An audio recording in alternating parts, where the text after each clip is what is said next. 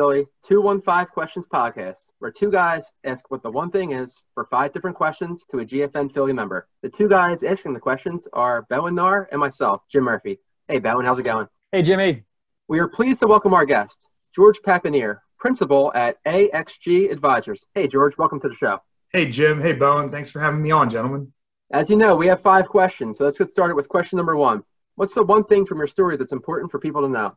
So I feel like I'm a total open book. However, we just announced to our family and friends on Saturday that my wife and I are expecting our first child this October. That's pretty exciting. I believe this is our first child announcement on the podcast, Jim. I'm not keeping track. I mean, it's the second most important thing to happen to you this year, as also being a part of this, our 20th episode of the GFN podcast. So congratulations on both of those things, George. Thank you very much. It's super exciting. Congratulations, George. And you're right. There seems to be a theme over a few of these episodes, Bowen, is that we've had several baby announcements throughout the last couple of episodes. And as you mentioned, the pandemic baby boom is real. Question number 2. What's the one inspirational quote that you would share with the listeners? So I'm going to go a little cheesy on you here and go from the Dalai Lama. Happiness is not something ready-made. It comes from your own actions. Throughout my life, when something hasn't felt right, I've tried to push myself to take the initiative to make changes. A lot of GFN members know I'm a recovering attorney. Coming over to the business world and getting involved in life insurance was a big leap, but truly has made me a happier person and I think a better professional in doing so. Now, did you go track that quote down, or is that like a Dalai Lama quote you have next to your laptop screen that you've been looking at for years? You know what? I would love to say that this is something I wake up to every morning, but it was a little bit of a track down on Google. However, completely fits the mantra I go with in my everyday life. Nothing wrong with that. We weren't going to spot check you to see where it was tattooed on you.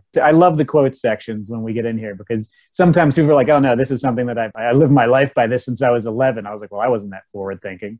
And then you have the other people that are like very much like you, where you're like, you know what, I know what's important to me. And when I Googled it, this is the one that really hit. Yeah, it's nice when you actually put the action to finding happiness. And so when I think about what truly makes you happy, it's nice to take the action, that next step. Right. I was put in a position throughout my life where I've been fortunate enough to have the opportunity to make those leaps. I know not everybody has the same latitude on that, but I think everyone has in their own small way the ability to change certain things in life just to bring themselves a greater joy and maybe quality of life in what they're doing every day.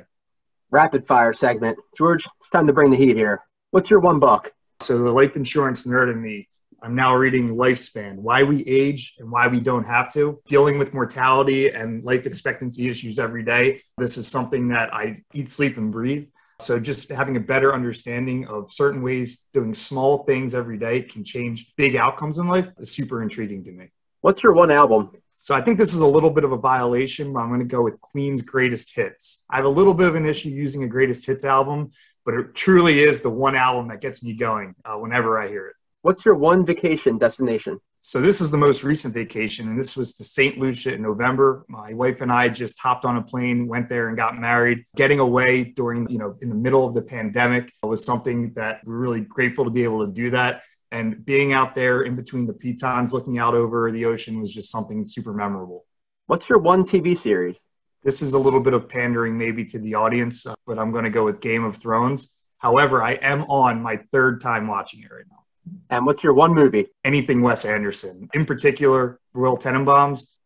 And as far as the rapid fire section goes, I mean, your book pick was one that's literally about aging and dying. So you got to do a little bit of pandering to the audience. Jimmy and I love pandering to the audience during the rapid fire section. We've had people go through and do the most public stuff. And then we had our 3 weeks in a row where everyone was picking minus the bear for their favorite everything. Who doesn't love Game of Thrones up until the second half of the last season? But let's not get into that. Minus the bear. I'm going to have to Google what that is. Question number 4. What's the one charity or cause that you would recommend to the listeners? So I want to give 3 that I'm involved with. One is Cradles to Crayons. The other is Support Center for Child Advocates. And the third is Overbrook School for the Blind. Most recently, I've become involved with Phil Abundance. I think with a lot of folks out of work and a lot of suffering going on right now, It's incredible to me to see how something as small as where the next meal is going to come from can make such a big difference for somebody. All truly fantastic charities, absolutely. And yes, particularly with Philabundance. I mean, what really amazed me was the amount of individuals that were suffering from food insecurity. I just didn't have visibility into that prior to the pandemic and how much it has spiked. It's not just a Philadelphia thing or an East Coast thing. It is across the country. You mentioned you had been involved with the three first ones that you said there. In what capacity? So donating both time and financially, put together some other GFN members, Cradles to Crayons event,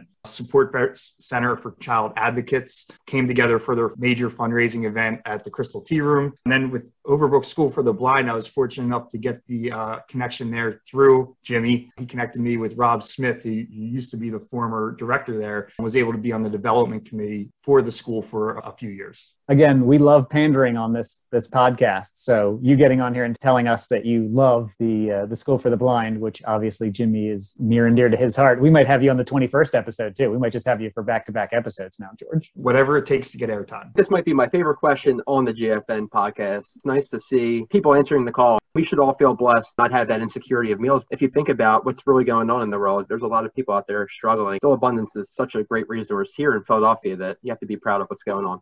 And the last question, what's the one tip for staying connected from home these days? So I think communication in all forms is definitely where most people seem to gravitate towards when trying to provide a response or try to figure out how they might be able to be more effective.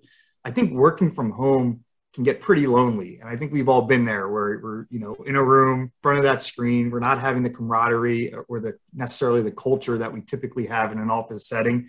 So myself and my colleagues, we've really tried to take the time to both discuss challenges we're facing as well as successes. We have a great outcome for a client. There's really no one that you can go over to in the next office and give a high five to. Thanks for that virtual high five, Bowen. But what we try to do then is create specific times throughout the week, different touch points where we are getting together, whether it's through Teams, on phone calls, just to really share these experiences and try to find ways to both learn and grow. And George is, in fact, being a little modest to our listeners prior to when we hit recording. He was telling us how he and his team at AXG had actually been pioneering the work from home, work from anywhere model since May of 2019. So we're talking to essentially the Amazon of life insurance right now. This guy's ahead of the curve. These are tips and tricks that they've been using pre-pandemic. This is a subject matter expert that we're listening to. We are the OGs. Hey, George. Well, thanks again for joining us here on the GFN Philly 215 Question Podcast.